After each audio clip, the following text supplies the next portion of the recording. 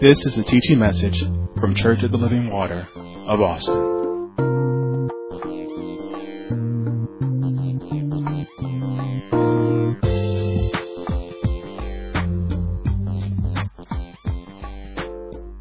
Amen. Isn't that so true? It's all right to know you need to change. And it's even better when you have a God who's there helping you in the change. Blessed be the name of our awesome God. So if you want to, you can mark Luke chapter 19. We will get there this evening. But we are talking and continuing on the teaching on biblical examples of redemption. God is a redeeming God. My whole goal in this is that you know God as a redeeming God, because that is who God is. People do ask about God who don't know God, or maybe they thought they knew God and some things take place that challenges what they thought they knew. I want you to know God redeemed, God redeems, and God shall redeem. That's who He is. He's a redeeming God. Now, I had a couple of objectives. One was to define for you redemption, give you an insight into redemption, and then move forward into looking at biblical examples of redemption.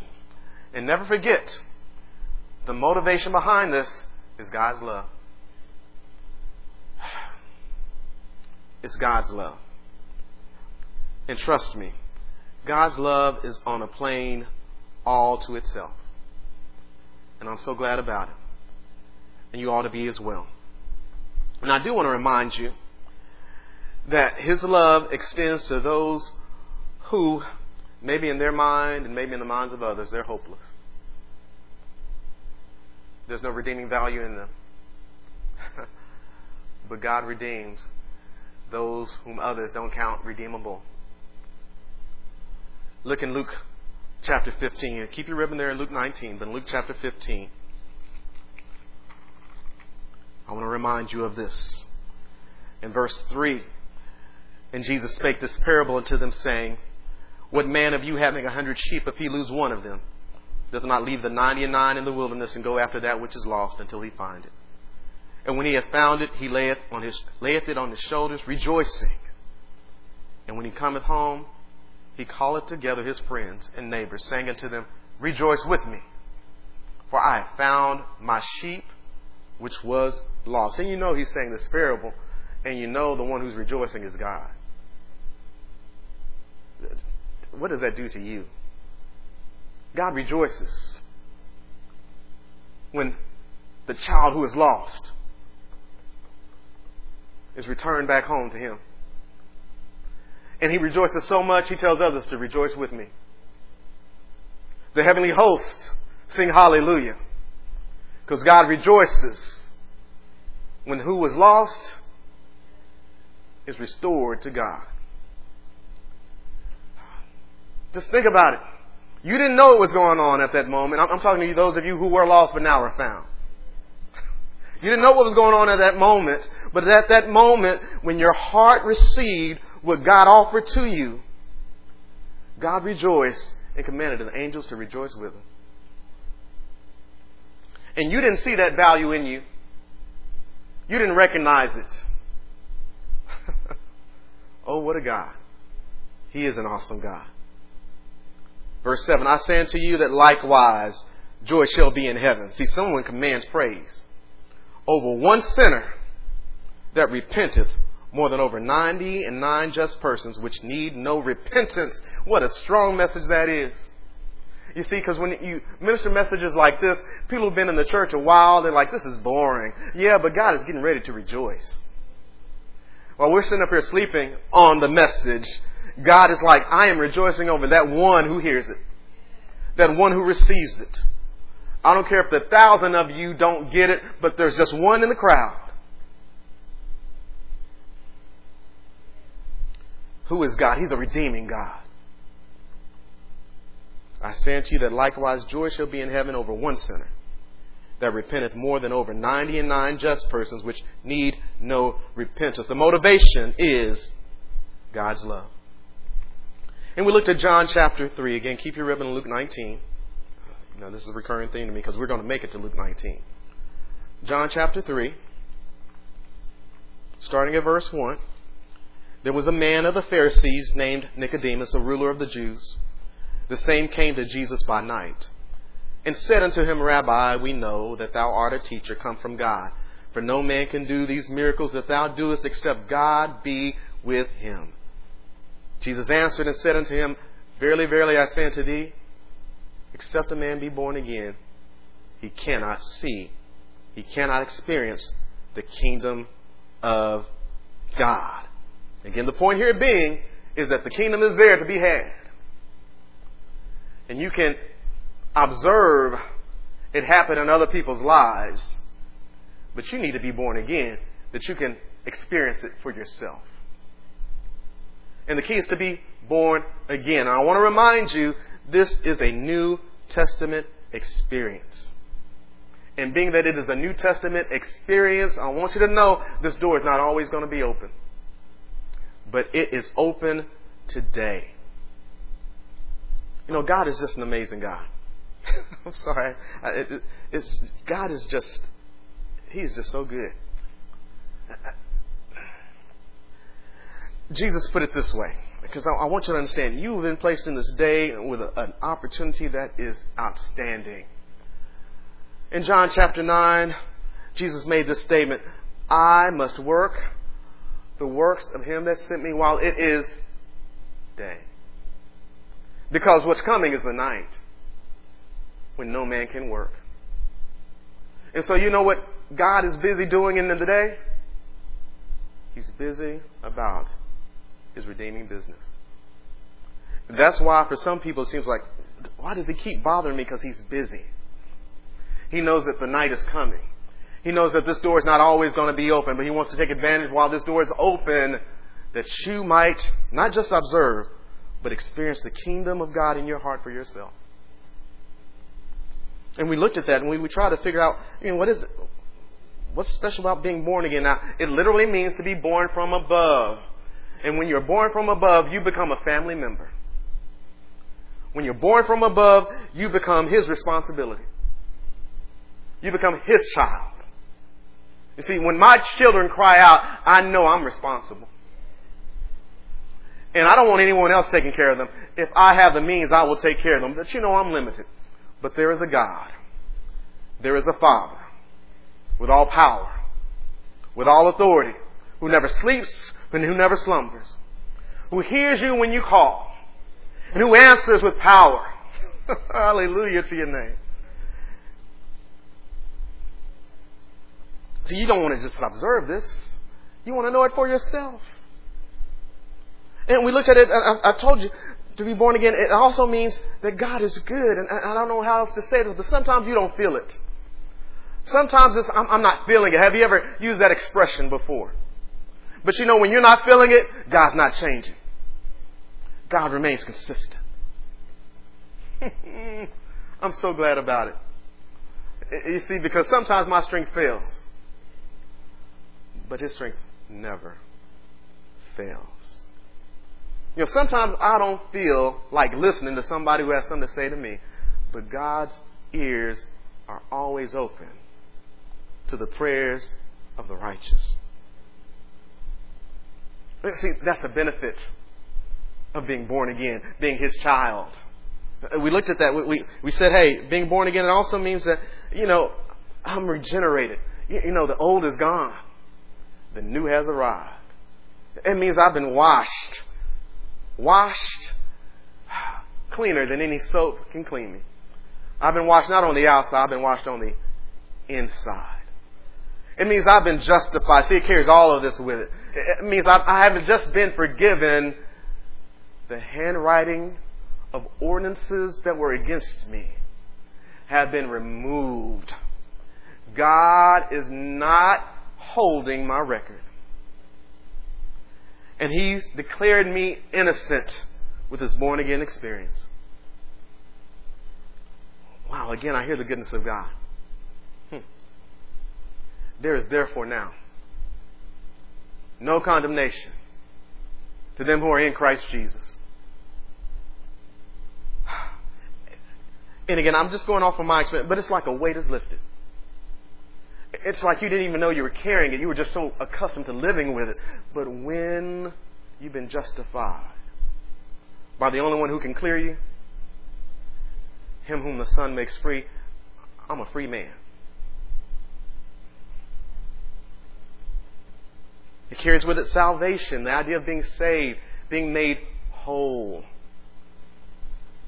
Born again carries with it the idea of being redeemed.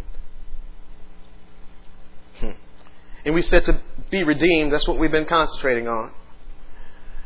Means to be restored. At least that's the definition I'm working with. And if you were to look at it, again, there's another definition that can be had for redemption.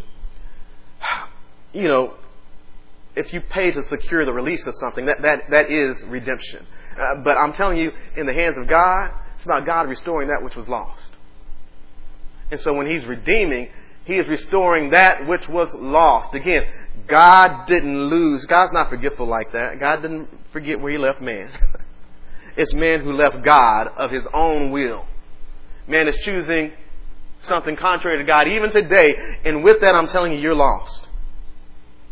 And God's delight, God's desire is that that which was lost be restored to what He originally intended. And so that's why He's busy about redemption. So He wants to restore that which was lost. And the thing about it is only God can do it, but we've made this statement and we'll keep going over this.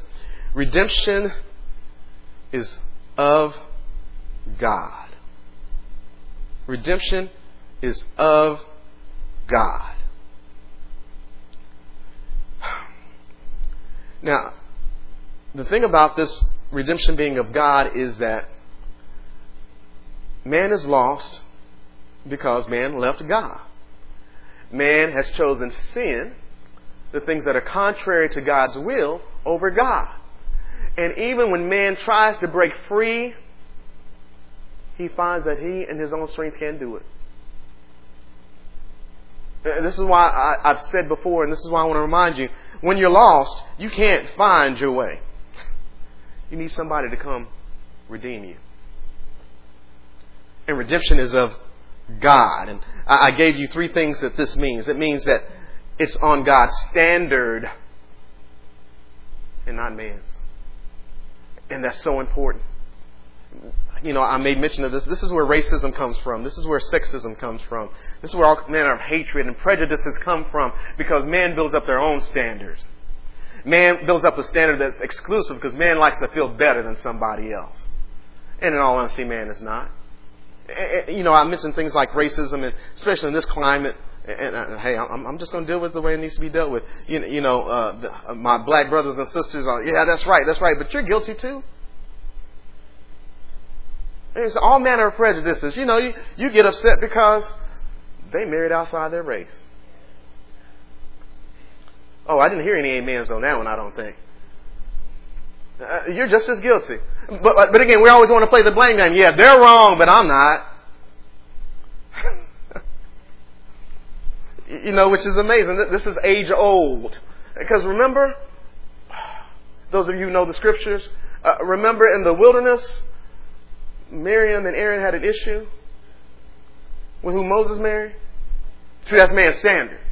And the Bible makes it plain. He didn't marry an Ethiopian woman. No, there's a lot in that. I don't even want to touch on that, but there's a lot in that. He married an Ethiopian woman. You know, we get messed up about marrying outside of our denomination when God didn't have an issue when they married in their faith. There is a difference. But I digress. But getting back to the point is, you know, you sit up and you point fingers at this person, you point fingers at that person. That's you and your own standard. When in all honesty, we're all guilty. There's not a one of us clean. We're all dirty. We're all filthy. We're all foul. We're not lovely. See, this is why God is so good in the redeeming aspect, because in all honesty, you've given Him pretty much nothing to work with.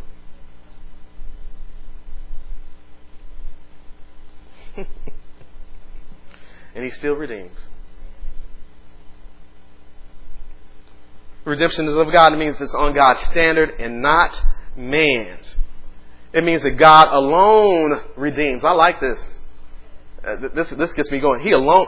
Your redemption is not in the determinate hands of man. Man doesn't get to keep you again. I just love the episode of Jonah. I just love it so much. Jonah's like, God, they don't deserve it. God's like, you don't redeem, I do. And I don't need your opinion. They're going to be redeemed. Which, again, people get caught up with Jonah and him running. In all honesty, the point of this message is God's going to redeem. He's going to find a way to get this message across. And who Jonah saw as irredeemable, God said, no, they're redeemable. And so I want you to know, redemption is God's design. It is His desire, and it is His work. Let that sink in. These are powerful words, people. Concepts. This is you getting to know God, the redeeming God. It's His design. He put it together. And it's His desire. He wants it more than anybody wants it. This is why I'm telling you, you pray for those that you love that are not redeemed. God wants them redeemed more than you do. So you don't tell me that He doesn't hear your prayers. Oh, He hears them. So it's His design. It's His desire. And then it's His work. And I like how Jesus put it. It's like, you want to do work? The only work God is giving you to do is just believe. God's taking care of all of it. So God is redeeming, and redemption is of God. It's on His standard, not man's. You need to know God alone redeems. And then the person of redemption is God Himself through Jesus Christ. That's another awesome. You know, every move God makes, it's just awesome. I don't have any other words for it. Just awesome, just wonderful, just marvelous, outstanding. Redemption required an individual. Why? Because God is holy, He is righteous, and He is just. He cannot let a sin slide by. Did you hear me? Not one sin. He can't let one stray word that should not have been said go without being paid for. He can't let one lie go unaccounted for. Even the white lies. Do you hear me? You know, I would tell people this. I don't care if it was a Jolly Rancher you stole. Somebody has to pay. And God is the Chief Justice. He's responsible. And He wouldn't be counted as righteous and just if He let sin slide by. And we're all guilty. Each and every one of us. I know it's hard to believe. Mama who raised me, she was guilty. Daddy who loved me, he was guilty. Grandmama and granddad, they were guilty. It's hard to believe those that I care for so much, we were all guilty. We all came from the same blood.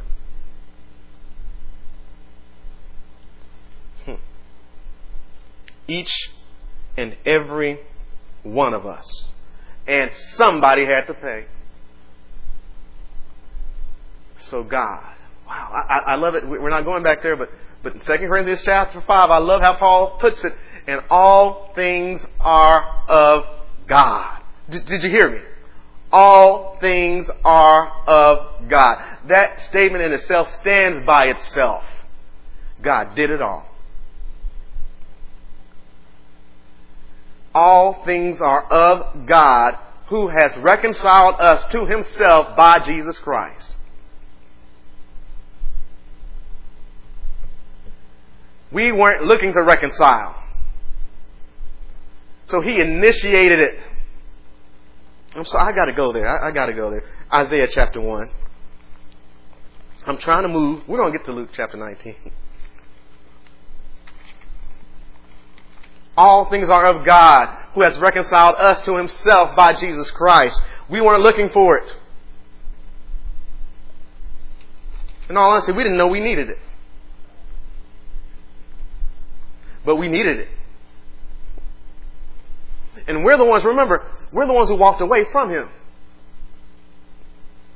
We're the ones who played adultery with the God who we were supposed to be committed to. I mean, after all, it was God who created us and not we ourselves. So who do we belong to? God. And when we chose someone else other than God, it's as if we were married and we slept around. But God's so desirous of being reconciled. Didn't wait for you to make the first move. Isaiah 1, verse 18. Come now and let us reason together. Do you hear that? Sounds like somebody's in love.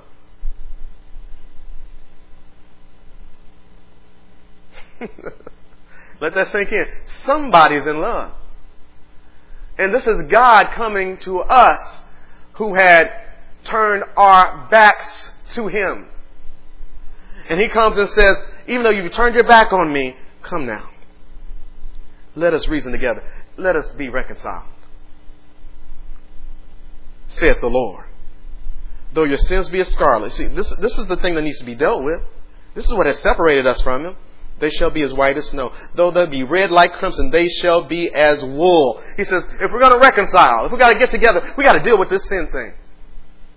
But who's going to pay? There needs to be a person.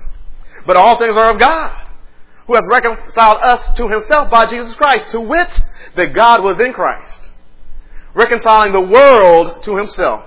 Again, I don't know if people caught that. I hope you caught that when I was trying to emphasize that last time. All the action is performed by God. There's a saying in the sports world, and I remember when this individual first said it, and next thing you know, it's now a part of their regular verbiage. But someone said, why don't you let me buy the groceries? In other words, why don't you let me make the decisions of who to bring in and who not to bring in? I want you to know this about God. God not only provides the funds for the groceries, he goes out and buys them. He bags them himself. He puts them in the car. He drives the car home. He unbags them. He puts them up. When it's time to eat, he preps. Then he cooks. Then he plates. Then he places it before you, and all you have to do is eat. And all things are of God. He did it all. And what do? We say we don't want to eat the food you give us. But I hear the scriptures say, taste and see that the Lord is good. See, run to your lovers. But when you taste and see what God has prepared, you'll hate your lovers. Why did it take me so long to just surrender to the reconciling work? So somebody had to pay. So God had said, you know what? Who shall go? So Christ came from the bosom of the Father. Because without somebody paying, there is no reconciliation. There is no redemption. There is no restoration for them that are lost.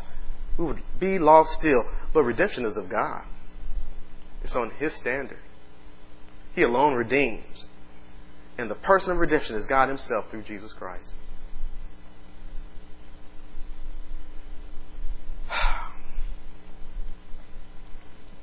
Amen. Amen.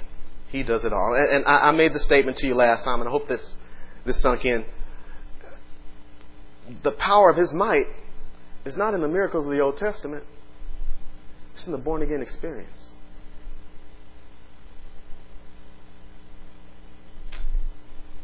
So I told you, redemption is the miraculous, the merciful, the gracious move of God to place you in right place with him. He's doing all the work. It is truly miraculous. No one else can redeem but God. I really don't know how to relate this to you, but if you are familiar with the 10 plagues of Egypt, you remember how it started out with the water turned to blood? And well, if you go back, you'll find out that Pharaoh had some, I'll call them magicians, who were able to replicate up to a point. But then God made a difference. See, there's some things that you can do that aren't that incredible, but then there's something that God is doing. Because remember, that really was an example of redemption. We saw it in Psalms. He redeemed them. That was an example of redemption to us, showing us that it takes great power that God alone has to turn a sinner into a saint. Amen. Glory to your name. You know, people testify to you. You don't even understand. You? It's the miraculous. It is the merciful. It is the gracious move of God. See, I didn't do any work. I just believed. And what does believe mean? It means I have fully embraced it with my heart. I didn't just make a confession with my mouth. I embraced it with my heart. And I love God so much because when He sees that sincere heart, He will in no wise cast it out. Though man will cast shadows of doubt, man will question your sincerity and the validity of what's going on, God has cleared you of all charges. There's no condemnation. It doesn't matter what anybody says. You have peace with God. And if God be for you, who cares who's against you? Now turn to Luke chapter 19. I told you to mark it and I left it. Luke chapter 19. Let's look at this example.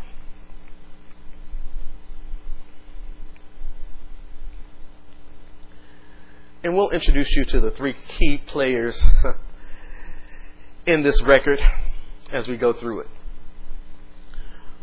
The Gospel according to Luke, chapter 19. And Jesus entered and passed through Jericho. And behold, there was a man named Zacchaeus, which was the chief among the publicans, and he was rich. Now, I want to draw your attention here. The first two key players we've run across are Jesus, because remember, God was in Christ, reconciling the world to Himself. So Jesus, of course, is a key player here, and then there's Zacchaeus. But the first thing I want to draw your attention to, and some of you know this record of Zacchaeus and Jesus, but first thing I want to draw your attention to is that in verse number 1 it says, and Jesus entered and passed through Jericho. I want you to think about this because Zacchaeus is us. But Jesus was not, his intention, I'll put it this way, He knows what He was going to do. But His plans that His people were aware of did include stopping in Jericho. See, when it says He was passing, it means He had some other place to be. He was en route to some other location. So, to the average eye, He won't be here long.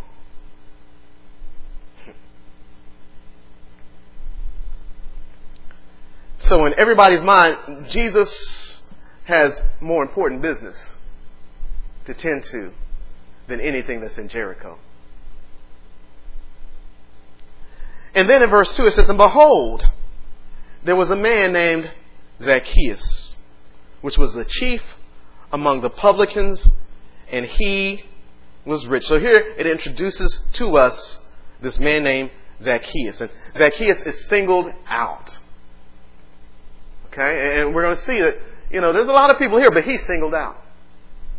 And the question should be, why is he singled out? What makes him so special? Well, a lot of people, this is what we do in our society. When you're rich, you're special. But I want you to know, his riches are not what makes him special for this record. What makes him special is he's lost. No. Go back to Luke 15. You don't have to turn there, but go back in your mind. And remember, I'd leave the 90 and the 9 to go after the 1. And again, it's very interesting to me because are there not other lost people in this region? Doubtless, yes. Without a doubt. But there's something different about Zacchaeus. We've got to keep reading for that. And now, the other thing about Zacchaeus is that it says he was chief among the publicans. Now, here's the thing about publicans. If you don't know, it's an often used term in the New Testament. It is referring to a profession. It is sometimes referred to as, I think in the scriptures it's more commonly referred to as publican or tax collector. And it's also known in terms as a tax farmer. Okay? This is Rome's way of collecting taxes from the regions that they have control over. So what they do is they broker out tax collection. What do I mean by that? They bid out who collects the taxes. And so, evidently, Zacchaeus was one of the people who bidded on the ability to take up taxes. Now, keep your ribbon there in Luke chapter 19, and let's look at this in chapter 3 of Luke. Luke is pretty thorough in his writing. Luke chapter 3.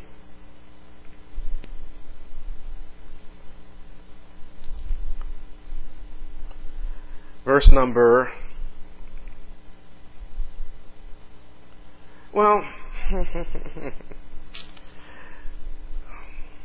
let's start at verse number 10. Now this is in the middle of John preaching in the wilderness. John the Baptist, he's preaching in the wilderness. And he says in verse 10, and the people asked him, saying, what shall we do then? He answered and said unto them, he that hath 2 coats, let him impart to him that hath none. And he that hath meat, let him do likewise. Then came also publicans to be baptized, and said unto him, Master, what shall we do? And he said unto them, exact no more than that which is appointed you. So, in other words, John the Baptist, you got to like a preacher who preaches. He's not mincing words. He says, you steal. Stop stealing. And so it is known, popularly known. And now I don't like to cast broad brushes saying every publican is like this. But my goodness, the scriptures don't seem to cut publicans much slack. So it seems like it's almost part of the job description that if you're a publican, you're going to take more than you're supposed to take. Because you can imagine, right? So here it is. I'm a publican. I'm a tax farmer. And I hear from the Roman government, this is how much taxes I need to see. Okay? Well, I've heard from the Roman government, but you haven't. And all you know is I can mess up your life. So let's do a shakedown. So that's what John the Baptist said. Stop shaking people down. So you're taking more than what's right. You're not taking that which is fair. And again, I understand now it's a profession and there ought to be some amount of money made, but it was kind of outrageous. So in other words, now imagine this. Not only are they collecting taxes for somebody who has jurisdiction over you, who is not you, but they take it from you. And they're your own people. Think about that now. Your own people working for the people you don't like, stealing from you for their benefit on behalf of an occupying nation. So you can imagine that they weren't too well liked. And in all honesty, if you were a publican, despised was probably an often used adjective when it came to a publican.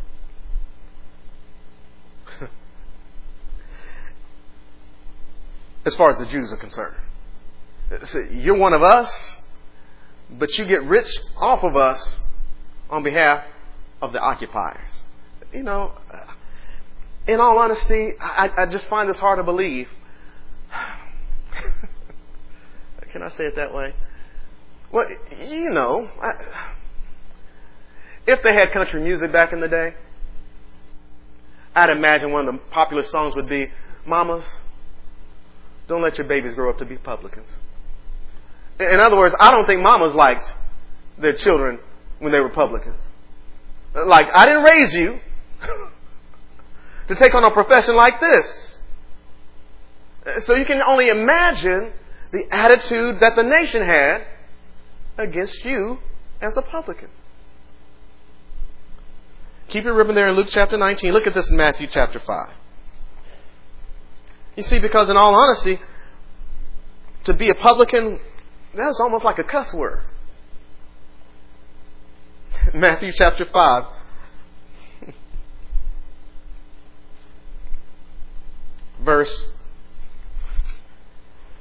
Matthew 5. This is the Sermon on the Mount, isn't it?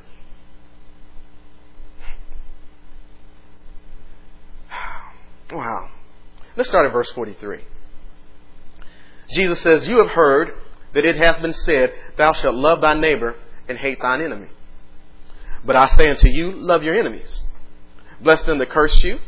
Do good to them that hate you, and pray for them which despitefully use you and persecute you, that ye may be the children of your Father which is in heaven. For he maketh his sun to rise on the evil and on the good, and sendeth rain on the just and on the unjust. For if you love them which love you, what reward have you? Do not even the publicans the same?" Now think about that.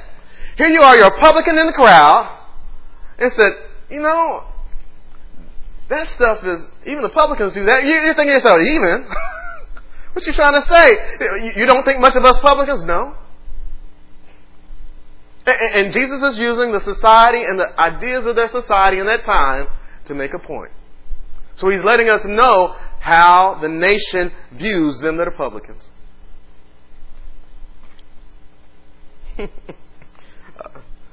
And if you salute your brethren only, what do ye more than others? Do not even the publicans so?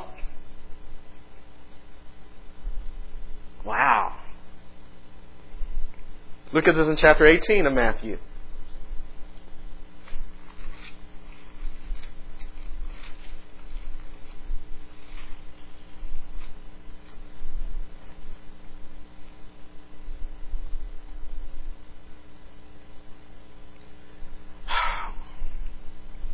Let's start at verse 15. "Moreover, if thy brother shall trespass against thee, go and tell him his fault between thee and him alone. If he shall hear thee, thou hast gained thy brother. But if he will not hear thee, then take with thee one or two more, that in the mouth of 2 or 3 witnesses every word may be established. And if he shall neglect to hear them..." Now again, understand this. So you identify somebody who's in the wrong, doing wrong. You go to them and they refuse to hear you. I don't care, I'm not changing. The Bible says, okay, go ahead and take somebody else with you and let them together, let you together with them, tell them that you're wrong. You know, it's not just me. We got these others who are credible witnesses with me telling you that your lifestyle is wrong. What you're doing is wrong. Your actions are wrong. You need to stop this. Don't go any further with this. And if they would just refuse, they're like, "No, forget it. I'm going to do wrong." Verse 17. "And if he shall neglect to hear them, tell it unto the church. But if he neglect to hear the church, let him be unto thee as an heathen man and a publican." Sorry. So publican is on the same level as heathen. You publican. Wow, you just cursed me out. That's the publican. So when we look at Luke 19 and we're introduced to Zacchaeus, the Bible is sure to let us know who we're dealing with. And not only is he a publican, he's chief of the publicans. I mean, you might hate your local tax collector, but the one who's over the local tax collectors. And again, this is why I like to say this. Now, I can't say for sure that every publican was rich, but the Bible points out this is Zacchaeus. Now, he was rich. That's the terminology the Bible used. Now, he was rich. Now, if there are any questions about any publican, this chief of the publicans, he was rich. I wonder how he got rich. Now, I really don't wonder, and I don't believe any of those people who lived in his region wondered. They knew where he got his money from. This heathen, this publican. No, here it is. Hallelujah, glory to your name. Don't go there. Don't go there. Don't go there. All right, I got to calm down. No, I can't go there. But here it is. We see, we complain about the CEO driving a fancy car, right? And, we think they were overpaid anyway. But to think he's driving the car with your money, he won't be so popular. But let me tell you this. Hallelujah, glory to your name. There are a bunch of people in the crowd who called him a heathen, wish they had his money.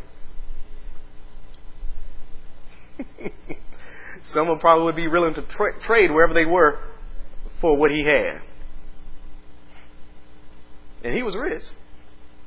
And he was chief of the publicans. Back to Luke chapter 19. And Jesus entered and passed through Jericho, and behold, there was a man named Zacchaeus, which was the chief among the publicans, and he was rich. So if publicans are a heathen, he's a head heathen. Rich head heathen. So he's not popular. And he sought to see Jesus. Amen. He sought to see Jesus, who he was.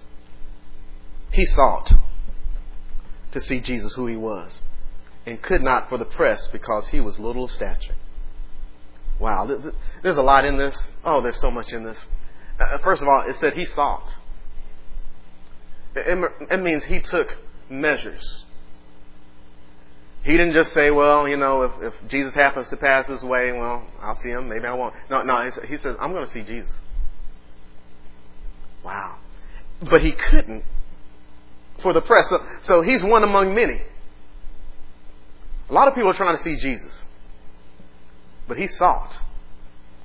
Glory to your name, God. You don't get it, do you? You see, when you get there early, that's part of your seeking. Right? You get there early, but you get there early and you find that others got up earlier than you. And then you're trying to find another spot. So you go to the next spot and you find that somebody arrived there before you. But you're looking, you're searching. But there's so many people in the press. Now here's the thing about it. Those people in the press weren't pointed out, but Zacchaeus is. Wow, I'm sorry. To me, this speaks volumes to me, because we've got a lot of people pressing, but not a lot of people seeking. Zacchaeus sought. Amen. Glory to your name. He sought.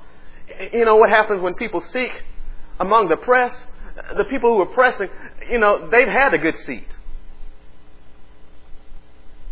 They had a good location. No, you're not getting me. I'm talking to the church now. See, because we press in. And we have our favorite seats.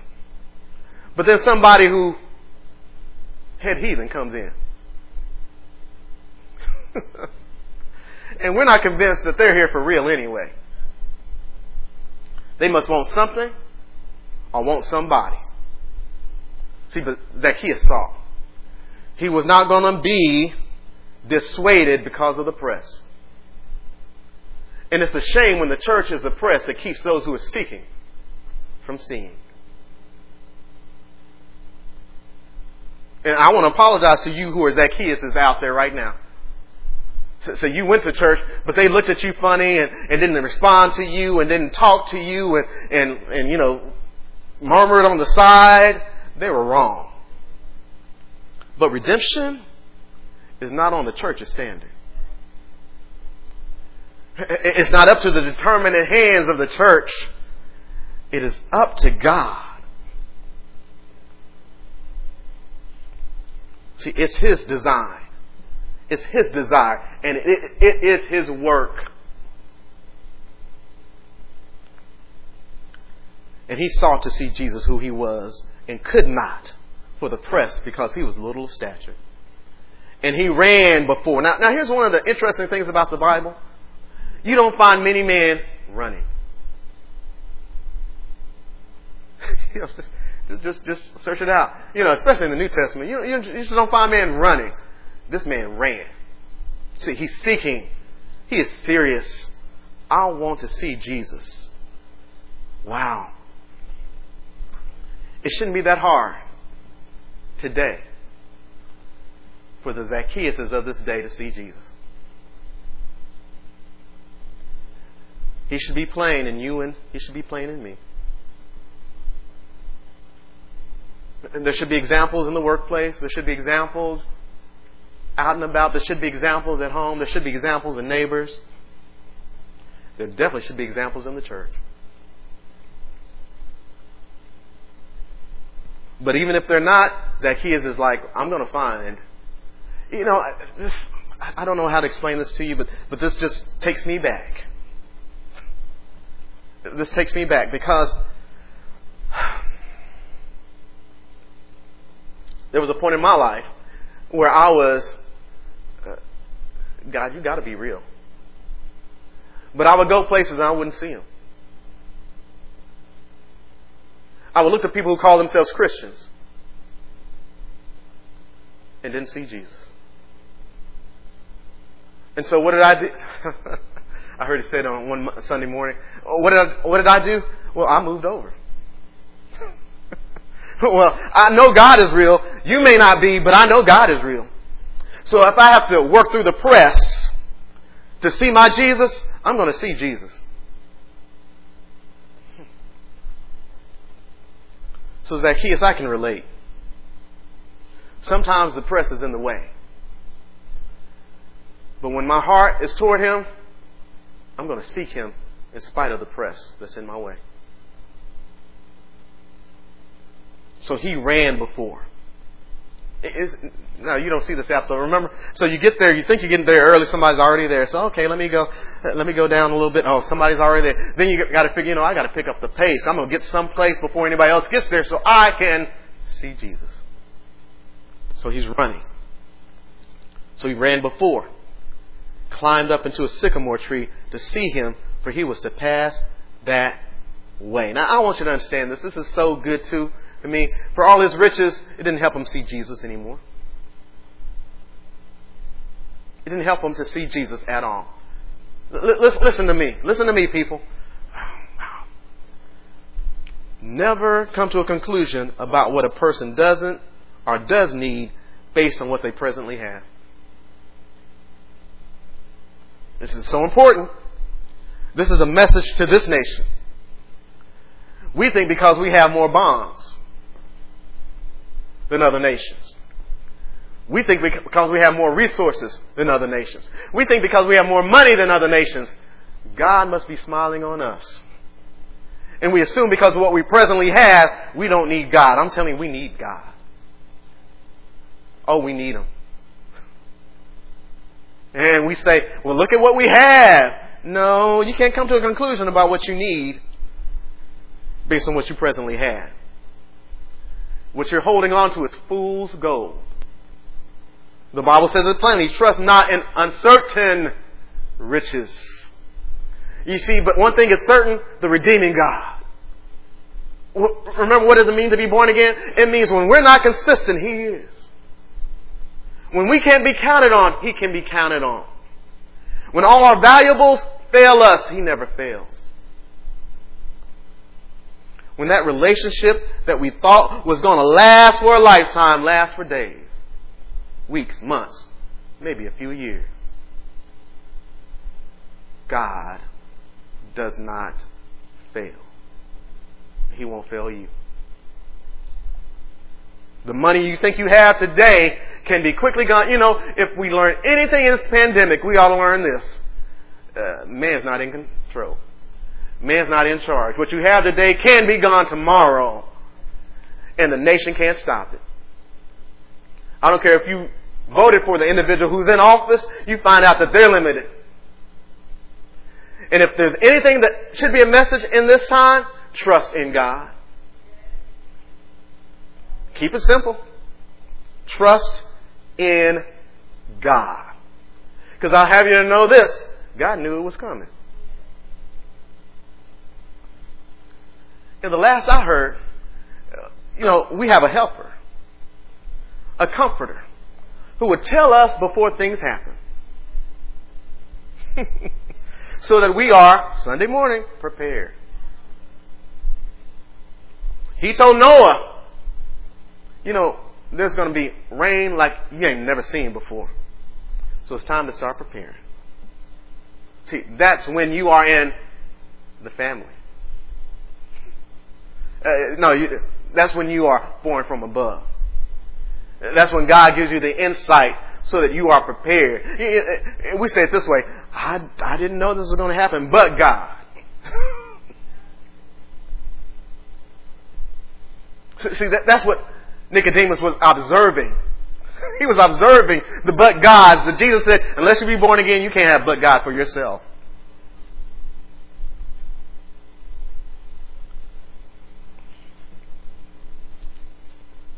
And he ran before, climbed up into a sycamore tree to see him, for he was to pass that way. And when Jesus came to the place, he looked up and saw him and said unto him, Zacchaeus, make haste and come down, for today I must abide at thy house. Oh, this is awesome, people. This is awesome. Remember, there's such a press. He can't get a good view. He has to run to get ahead, and not only can he not stand on the side, he has to climb up in a sycamore tree. So of all the people that were there, all the lost people that were there, Jesus saw him.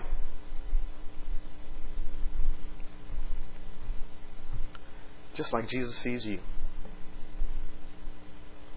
I can only imagine what was going through Zacchaeus' mind. You see me?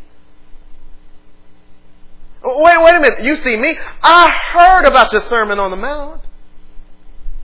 I heard when you said, if we love those who love us, we're no better than the publicans. I'm a publican. I'm the chief of the publicans. You see me? Now here's the thing about what Jesus sees. When Jesus sees, he doesn't see the outside. I mean, that's obvious to him. But he sees what's going on the inside. See, this is what makes Zacchaeus stand out from all the others who are lost. His heart was ready to embrace. And let me tell you this. Jesus didn't need to make eye contact to see Zacchaeus. Because, all the running, all the climbing, that's man's effort. But last I checked, redemption is God alone redeems. He doesn't need your effort to redeem you. So all of Zacchaeus' effort did not... How can I say this? You don't have to go to church so many times before God will accept you. You don't have to go through pain. God is putting me through this. No, God's not putting you through. What God wants to put you through is redemption. He wants to reconcile you. He's not putting more effort on you because your efforts are worth nothing. At the end of some services, people like to make you cry. But you don't need to cry tears for God to receive you. See, all that Zacchaeus did, he did because his heart was ready. And I want you to know this. Jesus will find His way to you if your heart is ready. And I like His terminology here. He says, Zacchaeus, first word is Zacchaeus. What are the next two words? Make haste. Wow. Now, you're missing that, aren't you? Time is important. You see, because we said it before. Jesus said, I must work the works of Him who sent me while it is day. But the night's coming. Make haste. Your heart is ready. Don't delay. Let's get this taken care of right now. Make haste. Come down. Because today I must abide. What in the world? I must abide at your house? No, you don't understand that. It seems as though Jesus is inviting Himself. No, He's already been invited.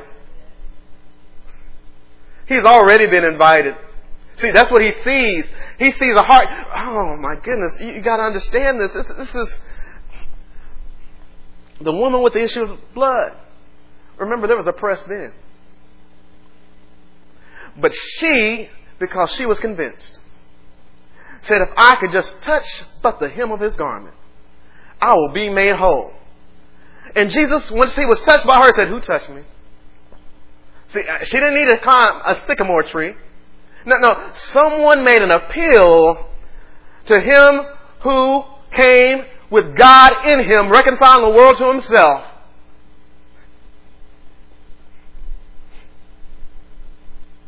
Didn't need to climb a sycamore tree. No. Jesus responds to the heart. And I can only imagine how unworthy Zacchaeus had been made to feel.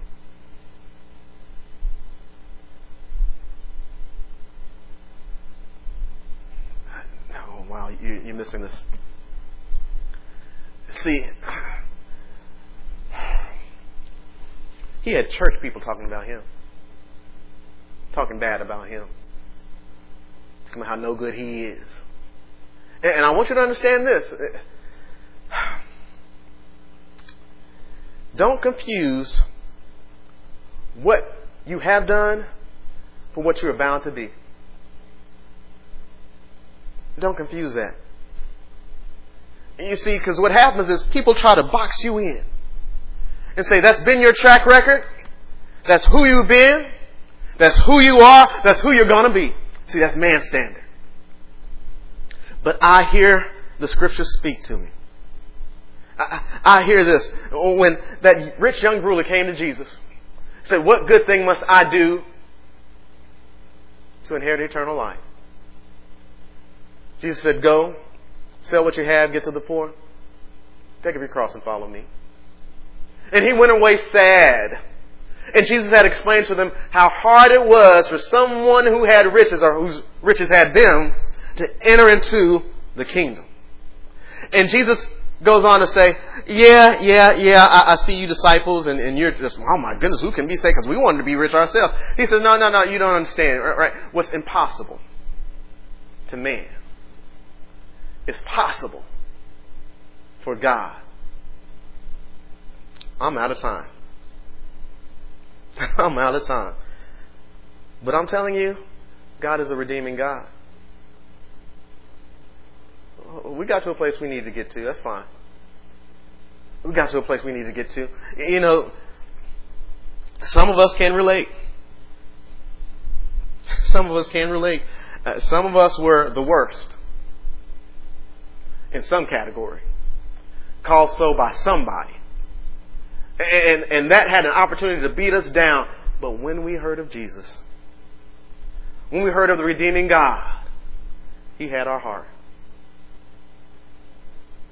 And then He said, you know, we didn't have His physical presence, but He said, I must abide at your house today. I'm so glad He saw me. I'm so glad He saw me. In the press, when it seemed like there are so many other people, why don't you spend time with these other people, Jesus? I mean, they go to synagogue on a regular basis. They're at the temple. They pray all the time. But Jesus is on a mission. When you think He doesn't have time, when you think He's just passing through, He must be about the Father's business. And when your heart reaches out to Him, He'll see you and He will abide with you. I got to stop. But this speaks of His goodness. The thing that makes God so good is not He's good to you who are good. He's good to you who are bad. He's good to the sorry. He's good to the pitiful. He's good to those who just are not lovely. And the truth be told, that was me.